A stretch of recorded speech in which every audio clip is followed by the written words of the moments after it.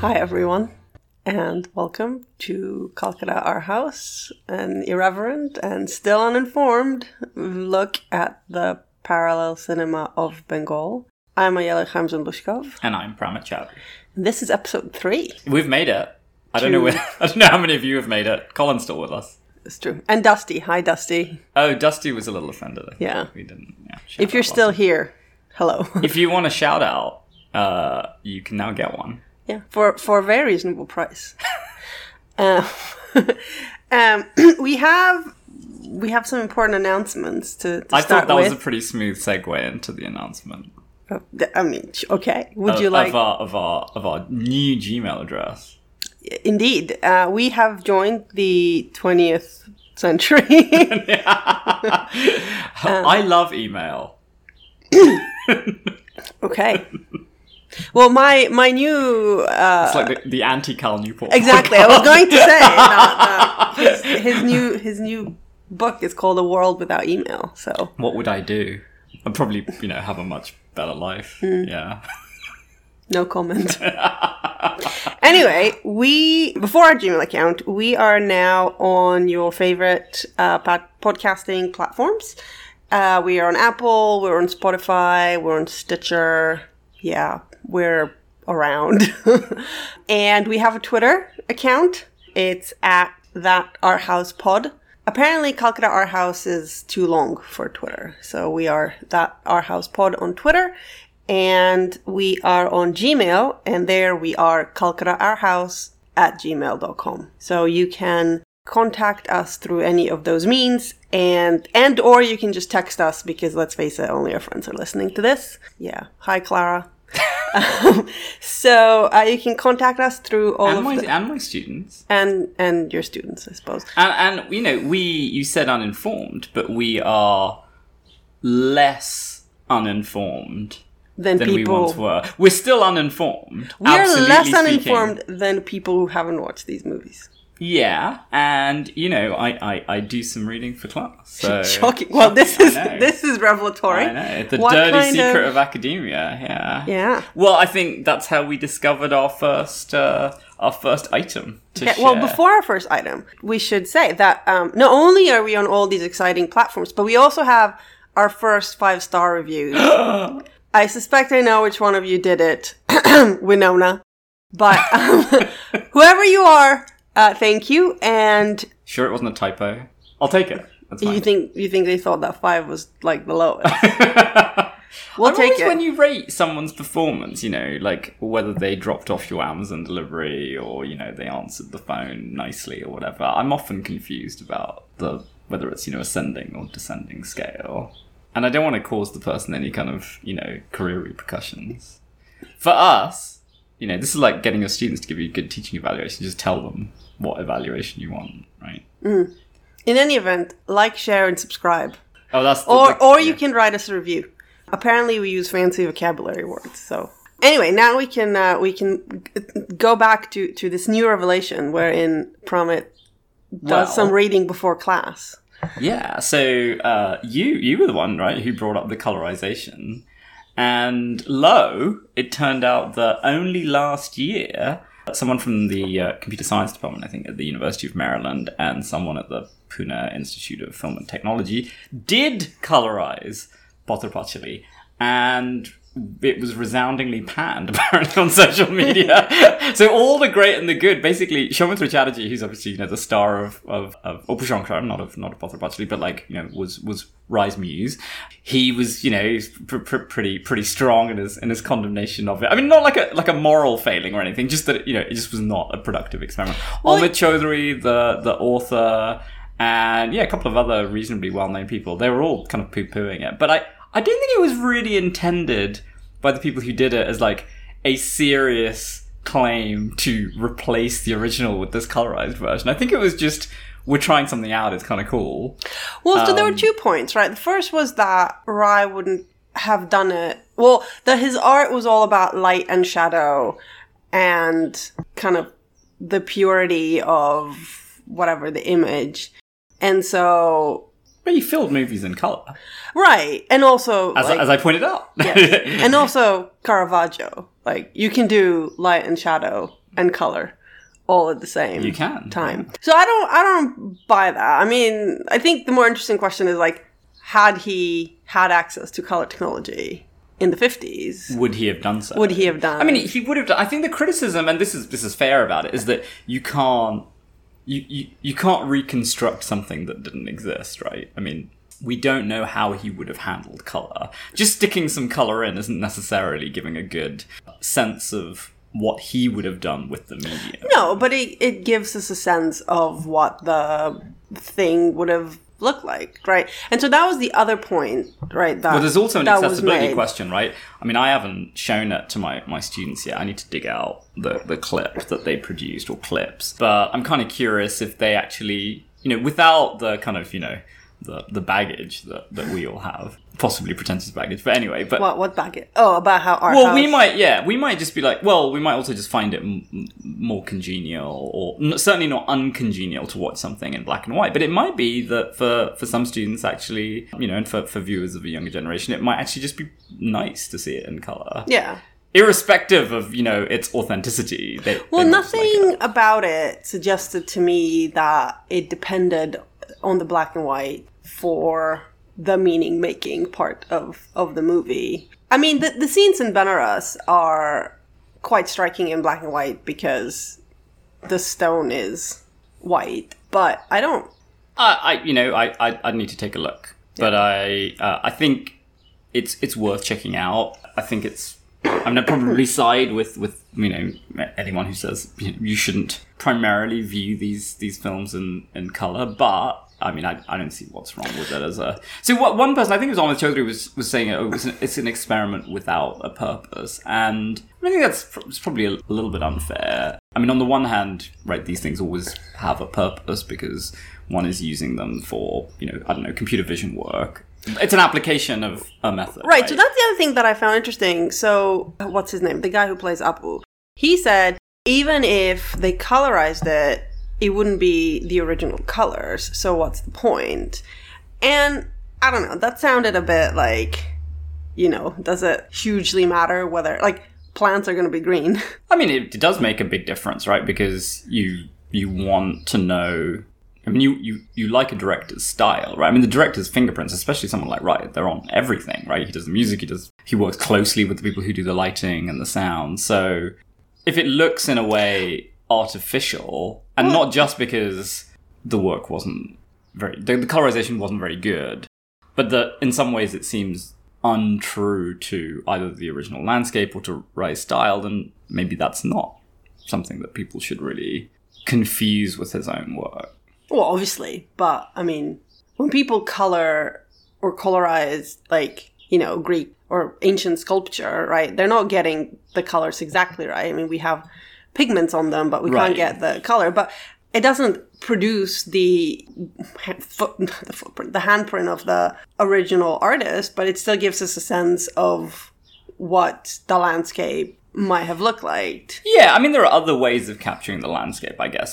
So with the issue of sculpture, right, you're trying to disabuse people of the misconception that they were originally white. And then you're also trying to reconstruct, however tentatively, some original reality. I guess with this, if you're trying to get a sense of the feel of the landscape, maybe there are other ways of doing that. On the other hand, you might just like the film more.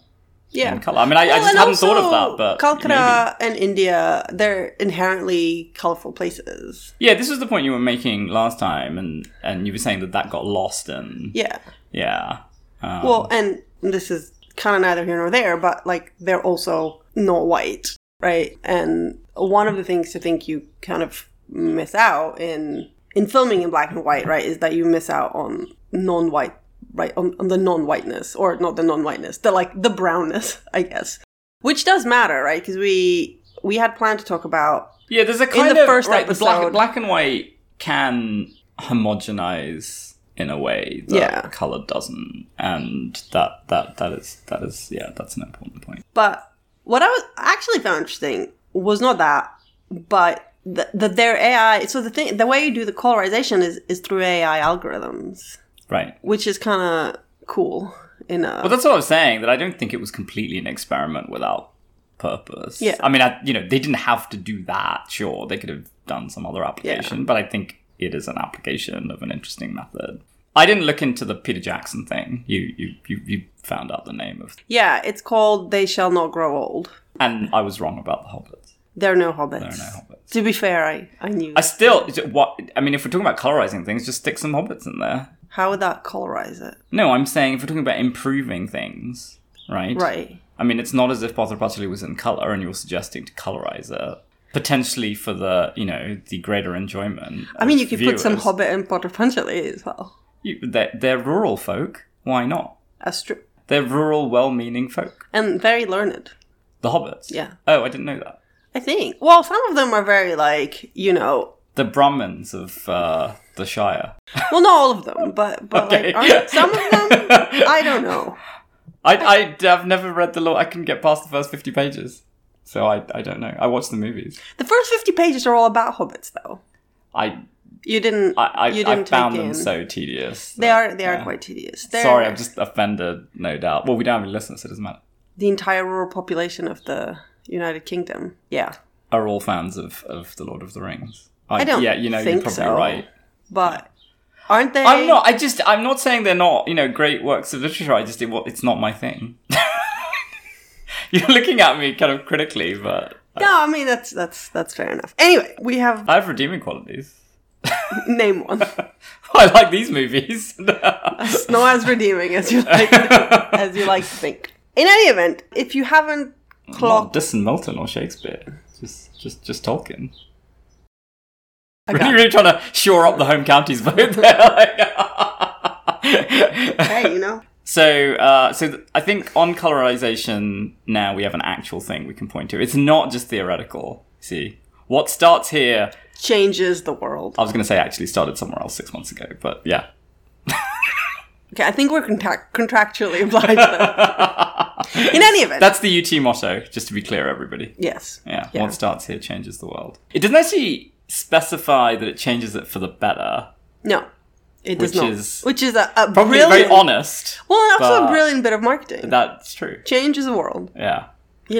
What you do with it is up to you. Is up to you. Is up to you. Okay, I think we're off to a flyer here. Yep. So we are... There was some actual content there. Very little. We are talking about the third and last movie in the Upper trilogy, Apur Shanchar. Yeah.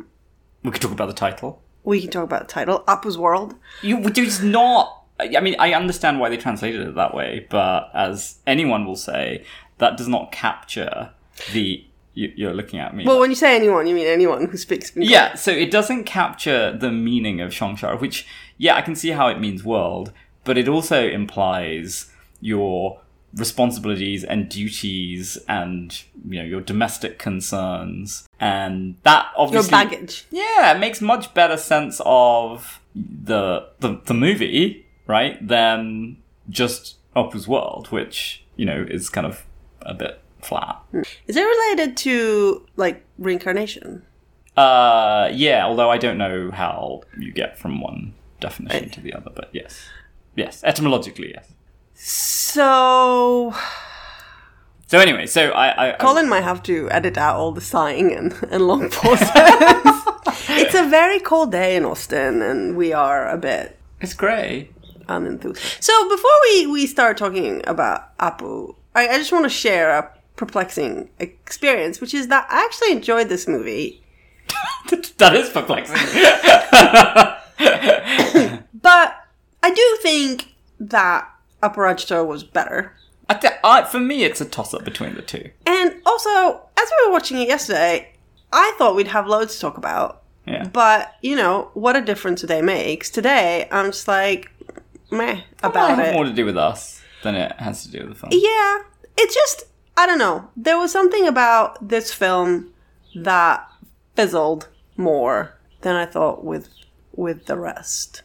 But yeah, that might. But can you put your finger on that? I think that the end, fizzles for me. We'll talk about the end later on. Yeah, we'll have to tell people kind of the executive summary of what happens in the movie. Yes. But I think the bit with Aparna was the best bit.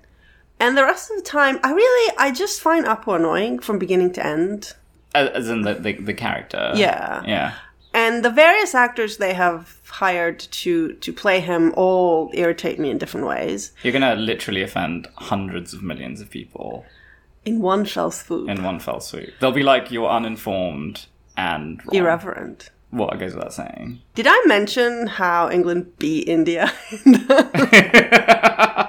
Well, so he's Rye's muse. He's generally regarded to be... That's interesting, though. You don't really get male muses so much. I know. He was in 14 of his films. He so died he's like last year. the Bengali Shah Rukh Khan. That could not possibly be more misleading, but... How so? Well, he's an art house actor, by and large. Well, mutatis mutandis. Well, there's a lot that's mutated, so, yeah. No, I mean, he's... You need to pick an art house equivalent. And like Johnny Depp? No, not like Johnny Depp, no. Less of the craziness. I mean, Johnny Depp surely is persona non grata at this point. No, that is true. No, I'm just thinking about the, like, director... I mean, all of that, he's just kooky Johnny Depp. Isn't that now just like, oh, no, yeah, actually, he's just, like, just not beater. a good person? Yeah, no, I'm just thinking... Well, I mean, hasn't the evidence accumulated for just, like, multiple facets of just not being, an acceptable part of society? True, but he did... The dog? The bit where they lied about... Okay, but all of these things notwithstanding, right? I don't know what's left at this point. It's Edward Scissorhands. His relationship with the director, what's his face, who's married to Helena Bonham Carter. Mr. Bonham Carter. Tim Burton. Yeah. So, I've read, I don't know how true this is, Rye himself did not act, right? I don't think he even did... He might did he do cameos? I don't know whether he did cameos. Hitchcock did cameos in his movies, but I don't know whether I did. But he certainly wasn't, a protagonist or anything in his films or in any films. And I read that Soumitra Chatterjee was almost like a kind of alter ego for the director in his films. Well, I mean, here it's very obvious, right? With the book and the... Yeah, although it's kind of hard to disentangle the metapoetics of the novel from the metapoetics of the film. It's metapoetics. It's metapoetics, exactly. Oh. Whoa. So, I said, getting heady on Calcutta Art House without rising to the level of, content. But... We're academics. With him, I don't know with Johnny Depp. I mean, is he an alter ego? I don't think that reflects well on Tim Burton. I don't know. Who else is a kind of muse figure, a male muse figure for their director? I don't know. But I'm probably the wrong person to... like Idris Elba. But for whom? I don't know. This is something we can find out for next time. I can ask my students, or you could write in to calcuttaarthouse@gmail.com. I especially like how you go as far away from the microphone as is physically possible before you... I needed to look at the Gmail address. You forgot the name of our podcast and the largest email platform.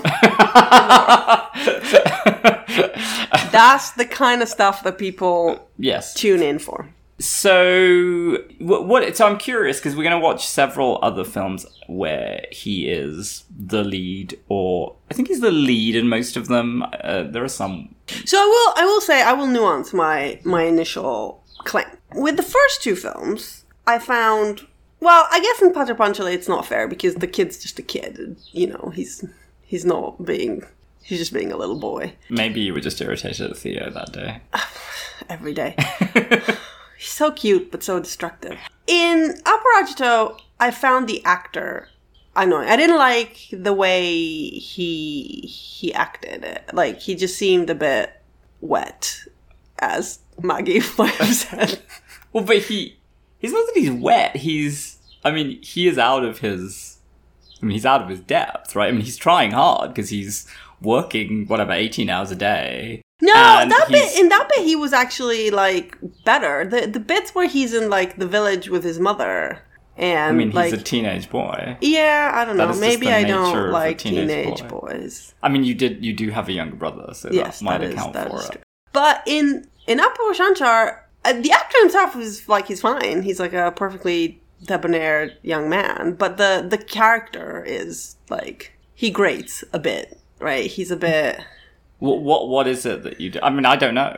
But presumably, like that, like if he wasn't, then there wouldn't be a point to them. Right? The point is, you are supposed to be like just pay rent and like find a real job and stop like. So you basically you're moseying around. You're like, I don't like the slacker. Yeah. Well, yeah. There is a perpetual grad student about him. Yeah, I mean he's a romantic. I don't think you like you're not a very romantic person, I think. Ladies and gentlemen, Valentine's Day 2021. No, but I mean in the sense of you don't like that kind of very, I don't know, two-dimensional idealism. Like there is something a bit kind of, I don't know, you're supposed to resist it. You're right. Yeah. I mean, that's what all the women do. All the women are like, get over yourself. Yeah. Or right, the same to his father.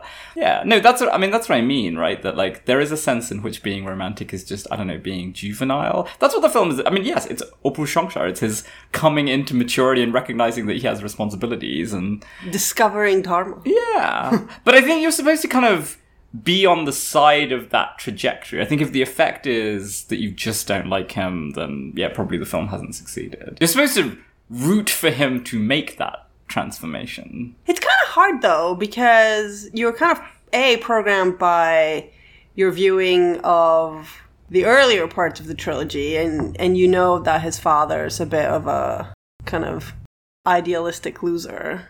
I'm winning fans across the subcontinent here. But you kind of like... You're very much the new India. You're just like, I just want you to be a computer scientist or an engineer. And that's really what you want. Well, no, I just think, like, there's this bit right in the beginning where he's about to get evicted.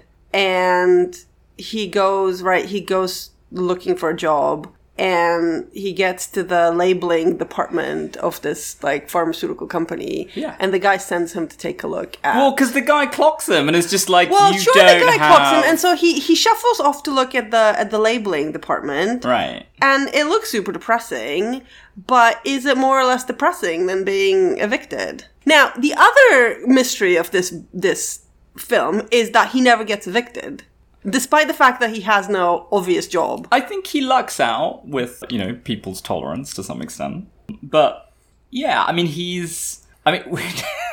are there a lot of, graduates, forget about how romantic there are, who aren't going to be a little bit crestfallen to discover that the only thing that they have available is... I mean, you have to describe, I think, for the listeners quite what that scene looks like. It's a windowless room with 6 guys...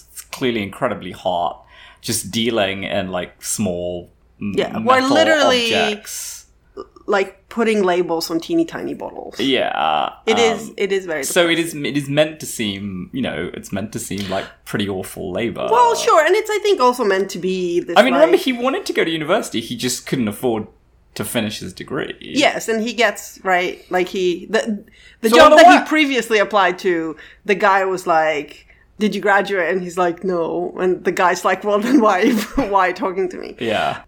Yeah, but, it's... I don't know. Yes, labeling sucks, but... I feel a bit, rich about being too condemnatory from a position of extraordinary privilege. When it's not as if, we've done a lot of hard manual labor. That is true. We are incredibly privileged, but at the same time... If we had both lost our jobs and you had to do some shitty, depressing job in order to keep the children fed, you would have done it. Yeah, I mean, I think for him, it's not like he's bottomed out, right? I mean, he's not like an alcoholic and he isn't evicted, right? He's a functional human being who's just, he has an attachment to his writing, and possibly he's being a little bit unrealistic, but in a way, he's saved by his marriage. Yes, and we will come back to the marriage in a bit, because that marriage deserves... I mean, it's cast as, like, her being lucky, but actually he's the one who ends up being lucky, right? Yes. And then, I don't know quite how he gets the tutoring job, but that seems to be actually perfectly satisfactory. I mean, not, lucrative, but it's enough to keep them sustained, and, they're living in that apartment, which looks perfectly, pleasant, and... Yeah, I mean, I don't think he has great ambitions. I think he's very happy. He's very content. Yeah, we have that discussion occasionally about contentment and ambition, and well, never mind. More ambitious than I am, probably, yeah. But also more lazy. Which I suppose is often the case. So, I guess one of the... We should do the executive summary of the film. Because I think people might have lost track of... I certainly have lost track. So, when we begin the film, right, he's had to leave university. He can't continue with his studies. And remember, the second film was all about him sacrificing everything, including, like, his mother, basically, right, to pursue his studies. And in classic fashion, you wouldn't know any of this. Like, you have to kind of sleuth it out from the film. They don't at any point say, poor Apu, like, couldn't keep in school. He does mention something at the beginning. I can't remember the exchange with the teacher, but there is something about, I think, him not being able to afford to do it. But it moves very rapidly, right? I mean, he then, right, his landlord is like, you haven't paid rent in 3 months. And then, yeah, he tries to get a job, but doesn't succeed. And it's in the course of him talking with his friend Pulu that they end up on that kind of drunken night out, which is great. It's how I imagine your dad in his benighted youth. Certainly his friends. I don't know about him, but yeah. And right, that's where the kind of the greatest articulation of the romantic side comes. Right, he quotes poetry and he says, "I've written this novel." And there's that, obviously very foreshadowing moment where he says, there's romance in the novel, and his friend is just like romance, love. What do you know about that? Yeah. And right, it's very clear that Apu's naivety, which has been a characteristic, I think, of the figure throughout, right, is seen to be an impediment. And yet, maybe that's it. Maybe it's his naivety. I am unimpressed with naivety. No, you don't really like naivety. Yeah. So that's what keeps the ship on the road. You being the ship. Yeah, I think so. Yeah, maybe the household. The ship of the household. It's like the ship of the state, but really small, like a raft. A dinghy. A dinghy, yeah. And then his friend invites him to his cousin's wedding. It's like a real lesson, like, do not go to a wedding if you don't know what the circumstances are. If you were not explicitly invited, do not go to weddings. But what's interesting is that in the boat, when they're traveling to the wedding, his friend Pulu is reading the manuscript and actually thinks the novel is great. This is the novel that's the sort of biographical novel, right? It's quite funny when Apu is describing the novel, right? It's very deliberately supposed to, emphasize to you that it's an autobiography. And that's what Pulu says, right? It's not really a novel, it's autobiography. Write what you know. That's very familiar advice to novelists, but... Right, and that scene is... Right, as we already said, is meta poetic, right? So it's both. Well, we didn't check if that scene is in the novel, right? But it's very much about the movie kind of being about. There are fictional elements in the movie, right? That are fictional to the novel, right? Just as the novel is, right? Like so, yeah. So yeah, and he. I mean, that's the bit that I found interesting when he says that Pulu criticizes him for even, trying to write of this phenomenon of which he has no personal experience. But actually, when he reads the novel, he thinks the novel is fantastic. And so the implication is actually that Apu is capable of writing things right beyond his experience very effectively. And yet the film is going to tell us that he does not have, right? Despite the fact that he's able to kind of fake it very well, that is not the same as actually having an understanding of, whatever, love or marriage, which is something he only acquires, over the course of the next half hour to an hour of the movie. Yeah. So before we go on to talk about Apu's marriage, we want to talk a little bit about in fact, we promised last time we would start with this. So. Oh, really? With the trilogy aspect of the trilogy. Oh, yeah, sure. Okay. And it's very incompositional. Like The Return of the King? How is there... Well, I mean, I guess in the end of The Return of the Kings, the Hobbit go back to the Shire. Yeah. Sure. Yeah. So what kind of ring compositional elements were you thinking of? I don't remember. But I remember us distinctly talking about ring composition. Well, I mean, I mean, there are journeys, right? The films end with journeys. It's not just a ring composition as in an echo of the original, but right, each of the film ends with the characters moving to the city, right? So they go to Benares, right, and Potawatomi, and then in Opera, right, Opu on his own is going to Calcutta, and then here father and son, or friend and friend, as he characterizes it, right, go to Calcutta again in this film. So there are formal repetitions with the progression from country to city. Yeah. But that are an affirmation of a larger social movement. Right. But there are also, are there returns to the original? I mean, the train, but then the train is kind of left behind, right? Like the toy train. Yeah. So Opu gives his son a toy train, but for reasons that we will be explaining soon, he and his son don't really have a relationship. They've been apart for 6 years, and so his son doesn't really know him, doesn't really like him, kind of throws the train away. And at the end of the film, Opu is about to leave. Actually, he wants his son to be put in a boarding school where he thinks he'll be better looked after, and he just turns around, sees his son, and says, "Come with me," and the son actually does go with them, and they go to Calcutta together. It's a very famous scene, and the son, Kajol, is on top of Opu's shoulders. Is this how you imagine yourself every time you put one of the kids on your shoulders? Like Opu? Yeah. I hadn't. Like how most guys imagine themselves as Reservoir Dogs whenever they walk in the pack. I just imagine myself as a frustrated novelist, who worked in a coal mine because they had a personal crisis for a few years. That sounds like So no, I think I'm a lot more functional, not in a good sense, as in a kind of a humdrum sense than Opu. I don't have that kind of idealism. So it's a very Charles Heston kind of scene, though.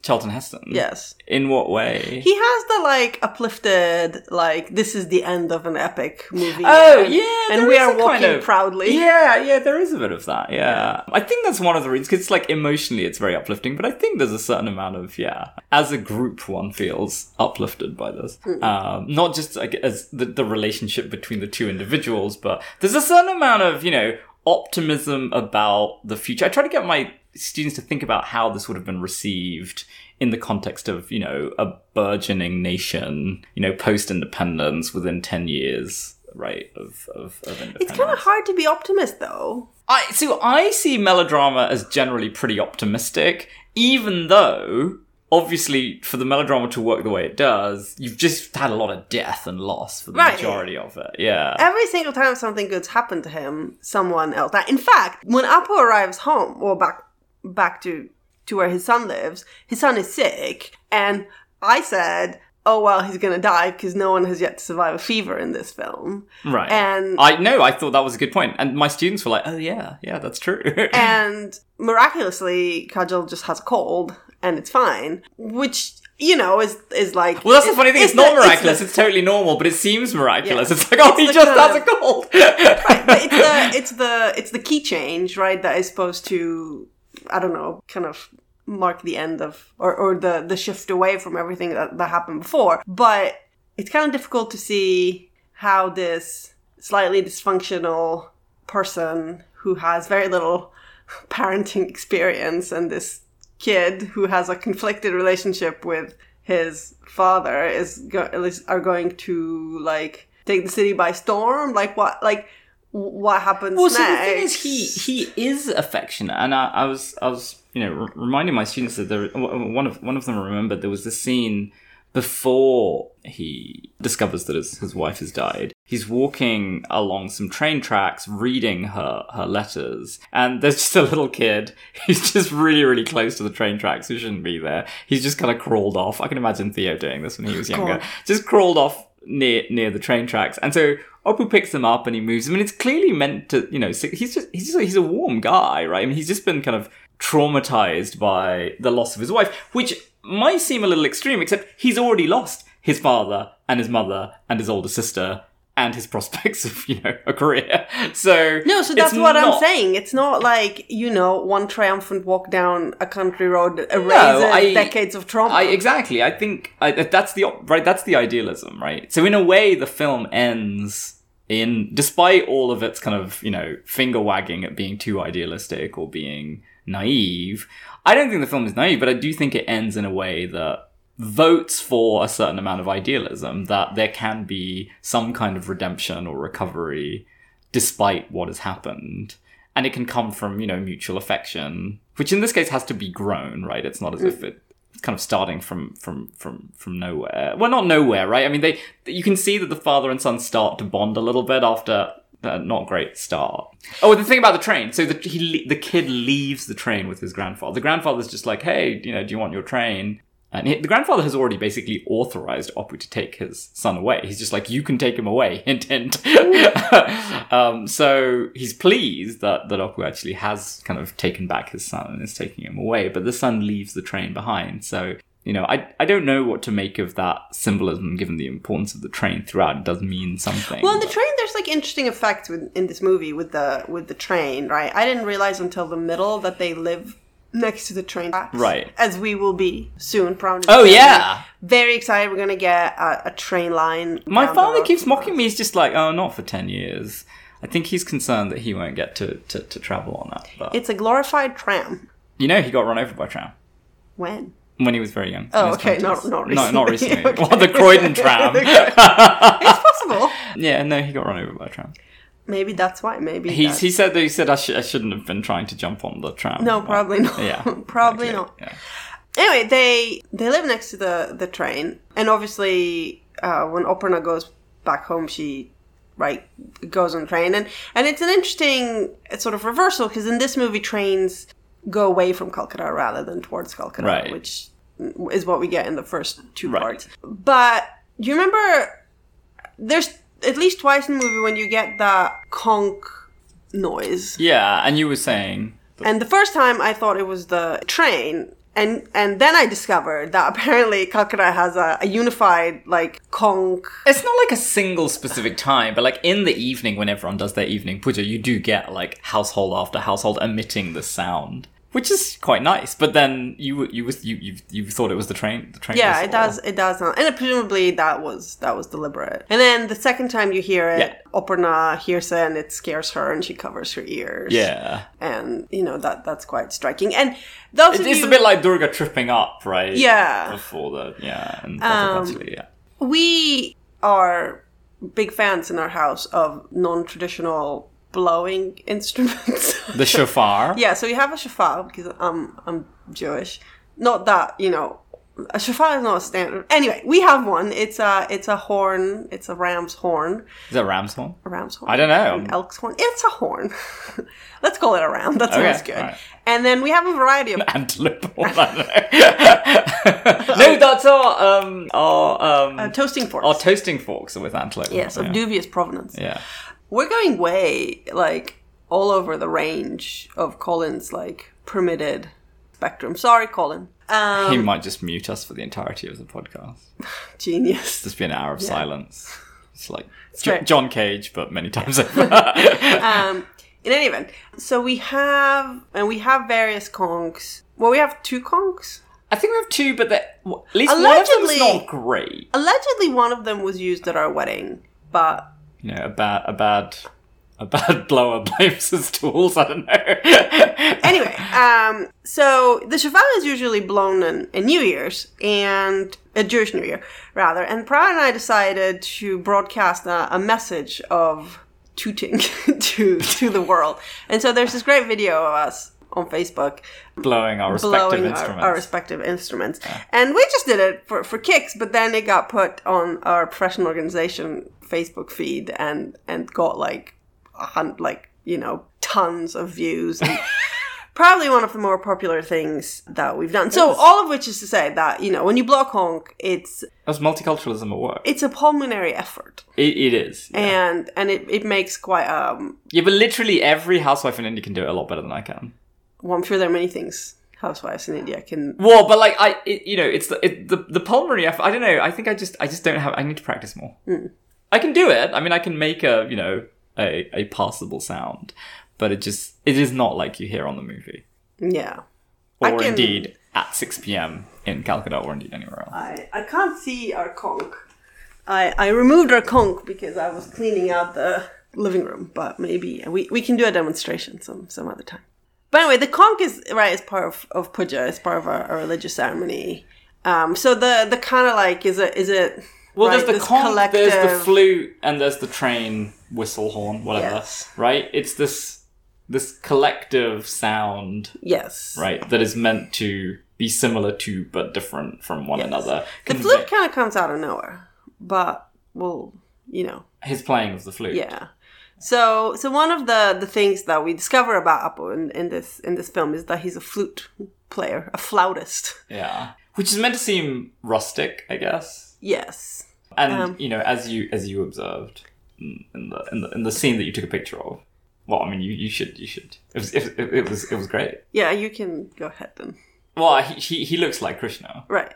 Yeah, he's just kind of like lounging with his feet crossed in classic Krishna pose, and like fluting. Yeah.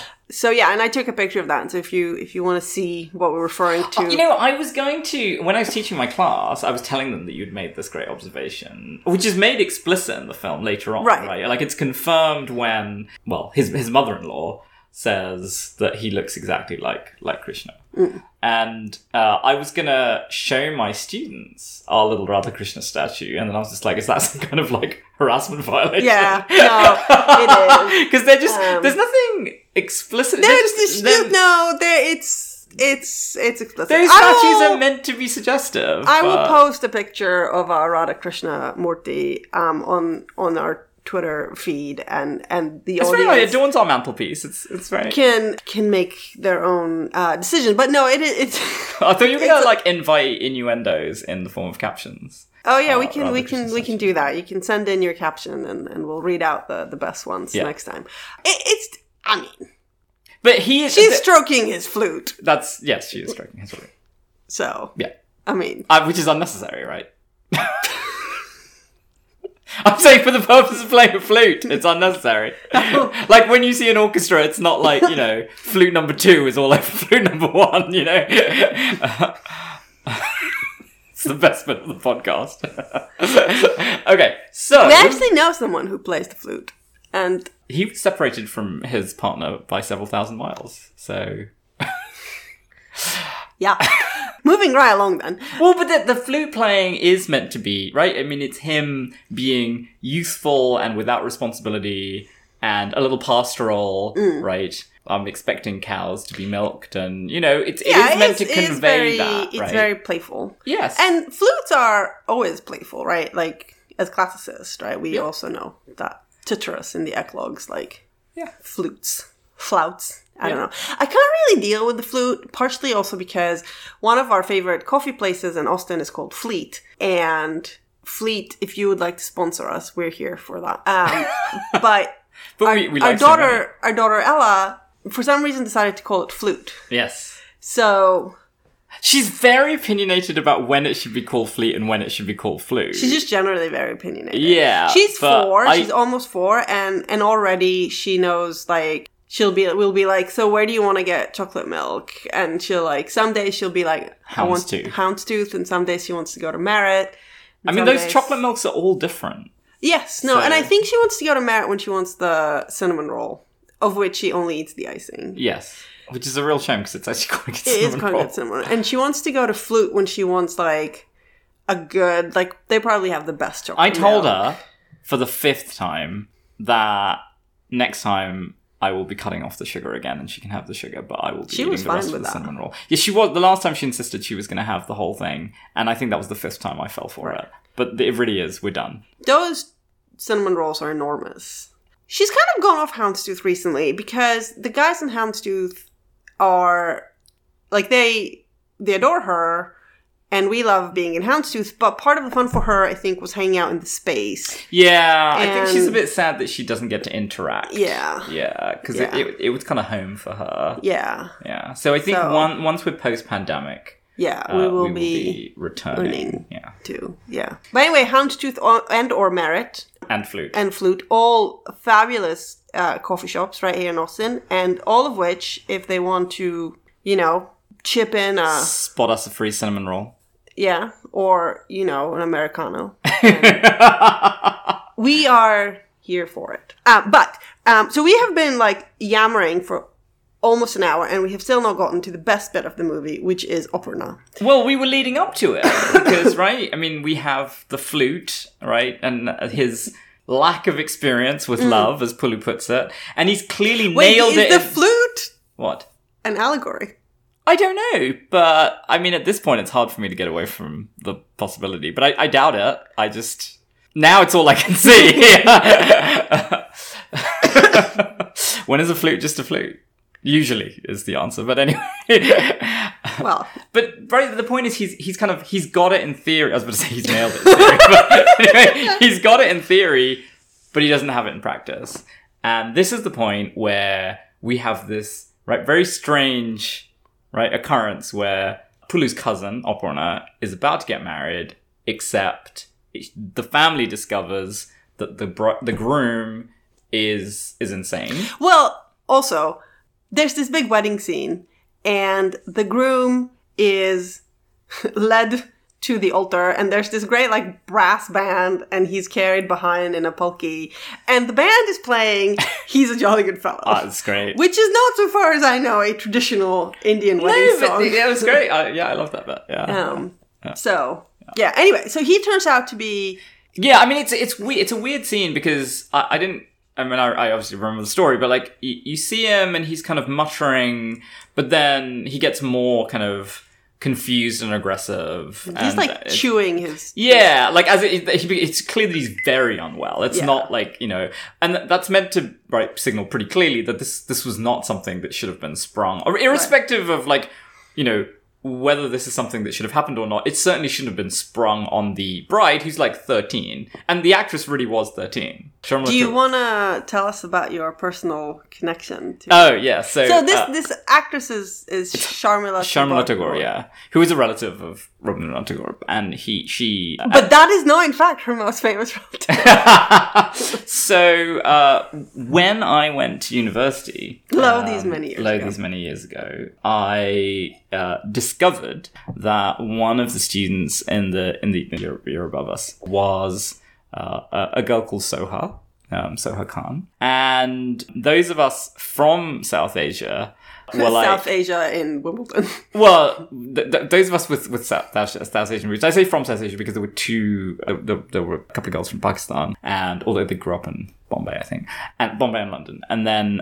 Mumbai and London. And then there were a few other people as well, someone from Sri Lanka, someone from Delhi. But anyway, those of us who had some knowledge... Who knew what's what. Who knew what's what were like, oh my god, this is Sharmila Tagore and the Nawab of Pataudi's daughter. So big deal in the cricket world and in the movie world. Wait, okay. Tiger Pataudi. Right. And the Nawab of Pataudi. Isn't one of them the grandfather... Like, does Sharmila Tagore marry... I guess they're both... There are two, right? You're thinking probably of the grandfather who also played cricket. Right, of Bodyline. And I don't know who he was married to. Presumably the Nawabess of Yeah, but Mrs. Pataudi. I don't know anything. Yeah, I mean, I don't know any details. But yes, so his son... Tiger Pataudi. Yeah, Mansur Ali Khan. So he married Sharmila Tagore, and this was their daughter. So what's great was, we could be like, wow, that's kind of unusual to have like an honest-to-goodness like celebrity with like proper celebrity parents, right? But, I mean, she wasn't actually a celebrity at the time. She went on to become a Bollywood actress. I only discovered this some years later. Oh. So, I mean, I think she's been in a number of films. I think she married like another Bollywood actor. She, at the time when we were in college, was dating an Australian cricketer, which I found very amusing. Like a a baggy college green? Or? No. Like a guy just playing, for the college team. Or maybe he played for the university, I can't remember. But anyway, it was great because like literally everyone else at the college was just like, we have no idea who you're talking about, we don't really care. So it was a very asymmetrical reaction to this person. But anyway, her mother acts in this film. It's her first film. She's 13. It's an amazing performance for a 13-year-old. And there are a couple of things that she described in subsequent interviews that were just difficult for her because she was just a 13-year-old girl. And one of them is that she was terrified of cockroaches, and in the movie she has to kill a cockroach, and so that was not a success. And the other one was that there's this long scene in a cab where there's kind of serious, affectionate dialogue, and at the end of it, she tries to light a match to light Opu's cigarette, and actually she couldn't do it, and they had to do 11 takes, after which everyone was getting extraordinarily frustrated. That the scene would then just break down when she failed to strike this match. And then Soumitra Chatterjee actually said, look, someone else will just light it off camera, and then your hand off camera will take the match, and it will look as if you've lit the match. So that's how that finally was done in 12 takes, I guess, as opposed to 50. Can I tell the story about Ella and the cockroach? Oh, yeah, go on. So, last week, 2 weeks ago, I pick Ella up from daycare, and she says there was a cockerel. And I was surprised. A green vegetable? A cockerel is a green Indian vegetable. But they do grow in Texas because it's a similar climate, and a lot of Indian families have brought their true. cockerel. That's true. Probably violating numerous policies about plants. But so I was like, oh, well, you know, maybe like somebody brought it in from home, or maybe there was like a weird, you know. How would she know what that was, though? She wouldn't even know the word. Well, maybe someone told her. Maybe that someone told her. That's it true, was all very, unlikely. But, you know, I was narrativizing in my head. And then I was just like, this doesn't make sense. So I investigate further. And it turns out that what element was cockroach.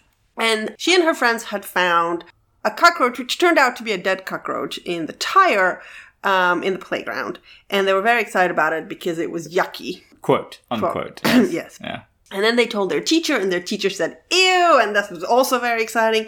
Anyway, the next day, she comes back very excited, and she's like, we like, the cockroach just went away. And I was like, how did it go away? And she was like, well, you know, we smashed its body.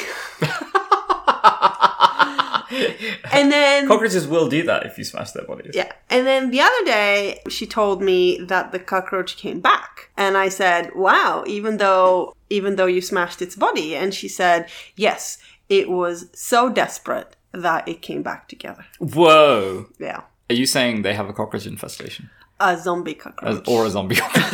One of the two. Okay. Either one. So that was... Would you rather have a single zombie cockroach or a cockroach infestation? It's a tough one. That's a tough one. Yeah. Probably a zombie cockroach, because you could trap it.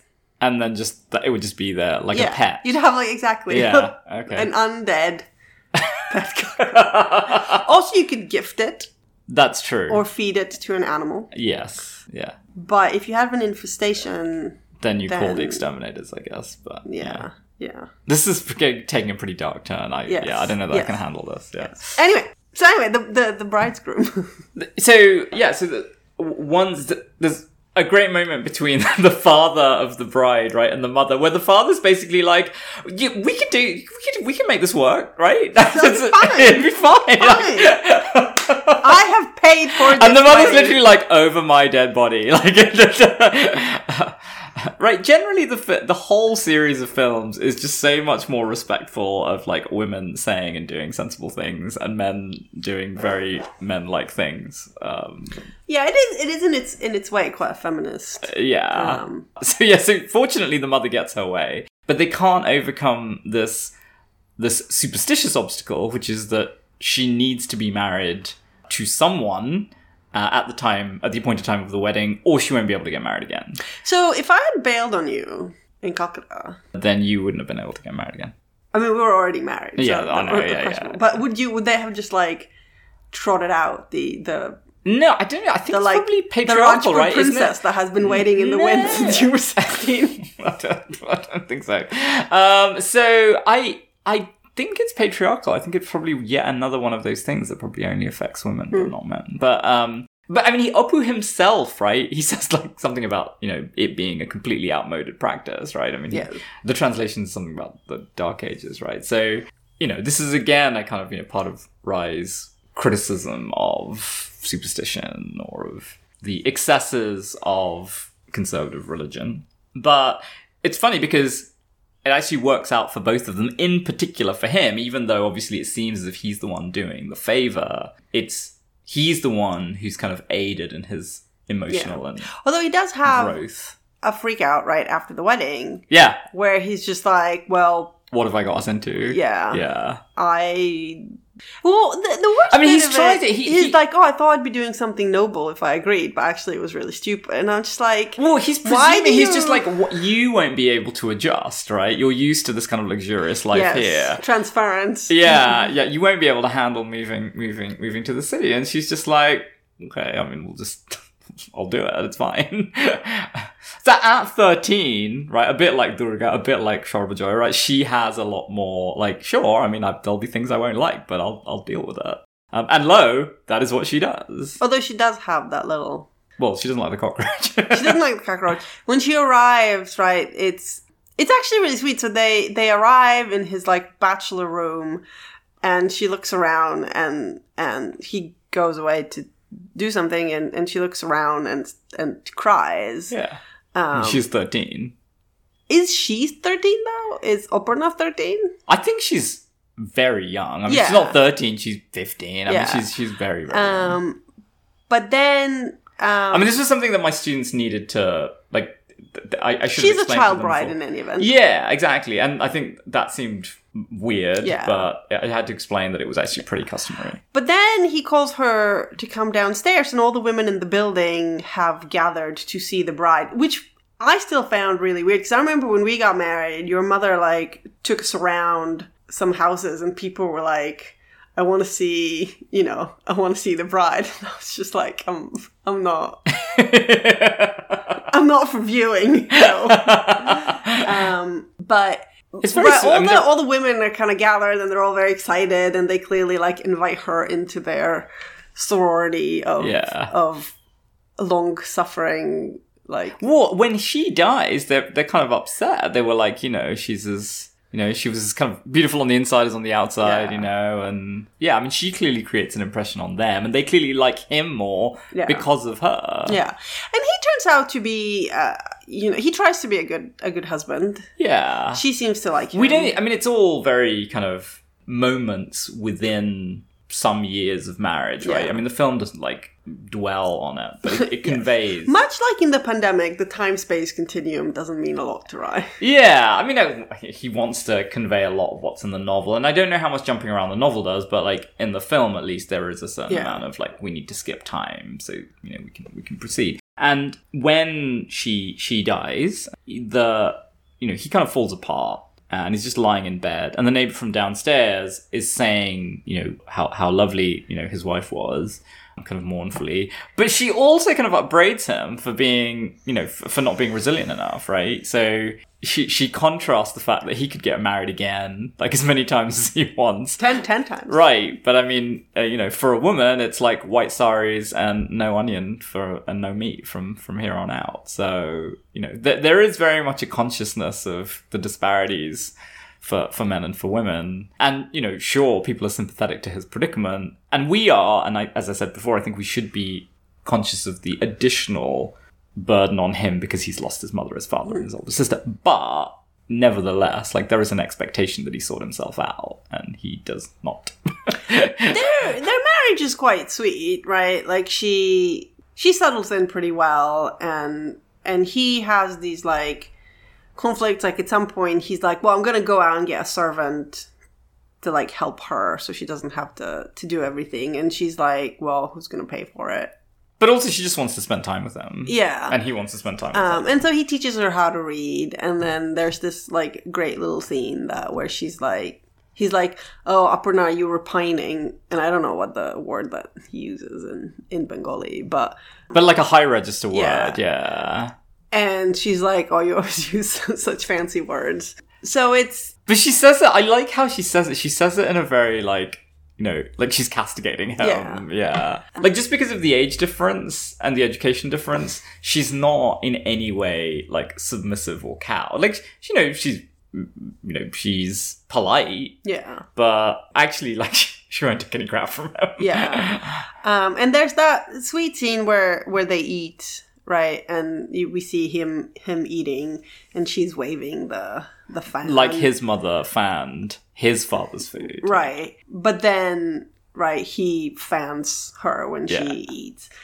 And then we discussed how if you're living in a place where you need constant fanning to protect you from Flies. and cockroaches, then No AC. yeah, no, I Still no AC, and it's a lot hotter than Texas. But the other thing that kind of comments on their marriage, right, is the contrasting attitude of his co-worker, right, when he's typing or whatever that job is that he's doing. And his co-worker is just like, oh, you're very happy. Yeah. And it's right implicit that it's the reciprocity that's part of the ingredient of the happiness of his marriage. And that's actually made to seem somewhat exceptional. But that's also why he's so devastated, because it is unusual to have that kind of reciprocity, right? It's not an asymmetrical, hierarchical relationship. Yeah. Even though those two can be, like, in their own limited way successful, it's not the same as this idealized relationship. Right. And that's what I'm saying. Like, the movie is just very, like, and I'm sure the novels too, there is, like, an inherent... Despite the fact that their message is, you need to be more pragmatic, they themselves are very idealistic. Yeah. I mean, I think in a good way, but I could see how someone could be like, that it's kind of undermining of its own message.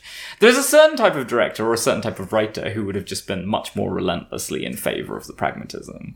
Just as I guess there would have been a type of novelist and a type of director who would have been much more relentlessly in favor of the idealism. Yeah.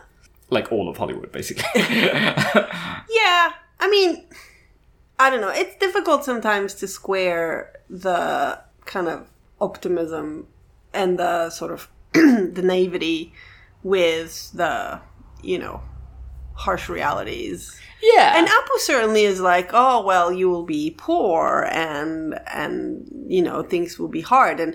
And like, he almost wears his hardships as if, right, it's like part of his novel, right? Right. And like he, it's this like romantic burden for him. And I think I said this in our Padre Panchali episode, he could get a job. Which he does. And they could have money. Well, but he does. Right. So once that's... And when he does, he is happy. Yeah. And yet, he's like, I mean, I don't know, I don't want to sound all Republican about it. Like, it's not just, giving up their Starbucks habit and the avocado toast. But he... Well, no, there's definitely none of that. But he doesn't seem to make the connection between his own agency and the results on his life, right? I think he's a little purposeless. Like, it is the kind of, it's, not really millennials are kind of hardworking, creative, whatever, but like the satirical portrait of millennials, right? That's what that is, right? It's the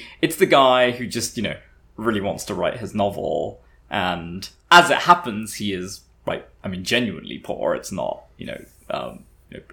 people are often, they have, less money that they need, but they're, creative types or knowledge workers or whatever. But he really doesn't have very much, right? Just as with Padre Panchali, we have to scale our sense of, poverty or lack accordingly. But his novel isn't enough. Like, that's the thing, right? The novel, that's what he discovers over the course of the movie. I also find it funny that, like, the great, like, artistic conclusion for him is throwing away his novel. Yeah, so we should say, so what happens is that somehow from learning how to read and stuff, I guess, fluting, Oprah is pregnant. You would never know this, except that she says, and what about the extra expenses when I come back? Yes.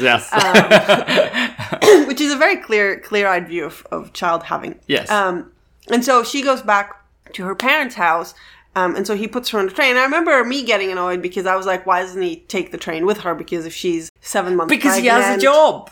That, like, this is the one, like... Well, but now he is, that's the whole point, right? Now he is the kind of person who does his job and she's I conscious will of that. remind you that in Aparajita, when he was like, well, Mom, but I have to go to college, then what happens? Yes, and what happens this time? Exactly. Yeah, no, it's true. Yes. But then, right, the issue was... Dear reader, they die. But the thing is, right, in Aparajita, you're meant to feel that he was trying to kind of evade his mother. That's the thing, he's very teenagerish, right? He's just like, I'm in the big city now, like, I'm having fun, I want to do this. I don't want village life. All I do in the village is, like, sleep. Right, so you had a sense of him evading responsibility. Right. Here, like, actually, this is a bit more like when Horihara is like, I've had a fever, but I'm better, so I'm just going to get up and, like, do my my job as a Purohit again, right? and then ends up like killing himself, right, through overexertion, or at least that's how it's portrayed, right? This is made to seem like somewhere between the two, right? It's not that he's evading being with her; he is doing the job that he needs to do, that she kind of implies he needs to do because they need the money, right, to raise the child. She does say one of her last words to him is, "I left some jewelry. Don't anyone steal it." Yeah, which is classic. Yeah. But anyway, she goes back to her parents, and she dies in childbirth. And again, like every time someone dies in a movie, no one actually says the word death or explains what happened. There's just like looks of horror. And, there's a messenger from the family. Silent understanding. And the messenger is like, oh, the baby came too soon. But then it turns out that the baby is fine. But Oparna dies. And Apu and Oparna, we haven't kind of like brought. On the coincidence of names, yeah. Apu kind of falls apart and has this like Jesus in the wilderness kind of phase where he wanders around. Yeah, trying to find himself. Yeah. And yeah, I mean, he's kind of really clearly pretty broken. And is very functional, right? It's like at one point he says to Pulu kind of hunts him down, and it's like, you really, you got a responsibility to your son. How did you end up here? And he was just like, well, at some point I needed to eat, so I just got a job in this coal mine and somewhere, way outside in India. And starts wearing trousers rather than his artistic toti. Yeah, I mean, he goes back to wearing a tutti at the end of the movie, right? Does he? I think so. Yeah, when he sees his son. I was ironically putting away laundry, so I didn't. Yeah. So it's this very, and I think we should probably end on that because we have to fetch our own children. This movie is much more religious in some ways or religious in different ways than the previous two. In the previous two, you get a lot of people doing puja, and obviously you're in Benaras for part of it. Whereas here, the kind of divine, right, there's a lot more play with this idea of Apu as like a divine manifestation, right? He's like Krishna, and then he, I'm kind of kidding when I say, like, go to, like, this like, Jesus in the wilderness, but he does kind of have this, like, no, he has that kind of holy man quality. Yeah, absolutely. Right? Yeah. And Paul says, right, that he's gone mad. Yeah. And you were pointing out that, right, the great irony that Aparna marries him because her intended husband is mad, but then it turns out that Apu goes mad. Yeah. So... And is therefore as good a father to their son as, the first groom would have been, right? Like absent and dysfunctional. Yeah. And then that kind of clicks Apu back to some semblance of... I mean, he really does have to be kind of confronted with his lack of... I mean, he basically says, I don't have a connection to him, but right, he had agency in that. Right. He chooses to not have a connection with his son, right? I mean, his son is kind of an innocent victim of that. And, he blames the son, as he says, for, right, the existence of the son is a testament to the death of a constant token of the death of the mother. But, the film is trying to it shows him learning that the two are not some kind of complement to each other, right? And actually the son, there's this scene where the son is being kind of mischievous and is stealing stuff. And that reminds me of actually Durga in the first film. And so you kind of have these subtle ways in which, right, I mean, obviously there's no connection between Durga and, there's a genetic connection, right? But there's no connection between Durga and Kajal, right? I mean, they've never seen each other, but there's this kind of continuity there. There is a sense in which even this like very male ending has a female presence through the lurking, actually, as you pointed out, kind of divine mother figure, India. mother. Yeah, exactly. And so, I mean, that is, I think, a nice note for the film to end on. And yeah, I think it confirms your kind of sense of the spiritual or the religious animating. There's also lots of shots of like, right, there are lots of shots of the sun that look luminous and kind of spiritual of the landscape. Which is interesting because part of the point of the parallel cinema is not just its neorealism, but it's kind of turning away from the very religious cinema of India in that period. In fact, Apu and Aparna watch, right, a movie together. Yeah, that's kind of like it's like clearly, I couldn't tell if it was the Mahabharata or the Ramayana. But it's like a religious comedy. But well, and clearly there's like a boy Krishna figure, which interestingly our kids are kind of into because they're both into sneaking butter right now. Yeah, well, definitely Ella. Ella likes literally sneaking it out of the fridge, but Theo yesterday just chomped like half a stick. Well, he just of likes butter. cutting butter with a knife. No, yesterday he just stuck it in his mouth. He just was biting into it, Right. and I was just like, whatever. I'm gonna let you. I mean, he can eat whatever he wants. Fat is good for his growing brain. Yeah. But yeah, so the.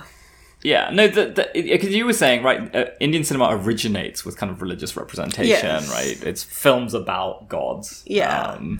And yeah, so despite the kind of the rationalistic, anti-superstitious elements, despite the neorealist background, actually it is kind of optimistic, idealistic, it is spiritual, right? It's all of these things just in a different way from the conventional representation. So we should wrap up. I will note that in the current Test series, England is we didn't do a lot of cricket. We didn't talk a lot of cricket. We had so much material. I know. Maybe next time. Is the next movie maybe I'm just keeping a dignified silence over the defeat. Maybe. Well, I'm sure England will provide many opportunities for you to glow. No one snatches defeat from the jaws of victory. It was a great English performance. Credit where credit is due. Yes. I saw that Jimmy Anderson moment over. It was a thing of beauty. I saw it too. I didn't realize it was a 2-week over. He could have got Rahane before. Yeah. It was pretty amazing. Yeah, it was. Yeah. But anyway, so there's that to look forward to. And next. I guess if you don't have time to watch the movies of Satyajit Ray and you need something kind of epic and uplifting and glorious and transcendental, and you've got like 40 seconds, then watch the Jimmy Anderson OVA instead. Yeah, I will put that on our Twitter account as well. So so there's that, and then next week we are no longer with the Albert trilogy, which ends after the third movie. No eye for a commercial angle. Surely there could have been like a reboot at some point. Well, Kajol Strikes Back. Exactly. Yeah. The Revenge of Mrs. Mukherjee. So what are we watching next week? I think we're watching Jal Chokor, so the Music Room. The Music Room. Yeah, and I don't have a good recollection of this film, so we're going to talk about music. I'll be discovering. Be. Well, I'm certainly not going to be discussing music because I don't know anything about music. So yes, further uninformed musings about music. Is there anything else that we should? Nope. All right. We will see you next time. And now to quote Theo, bye!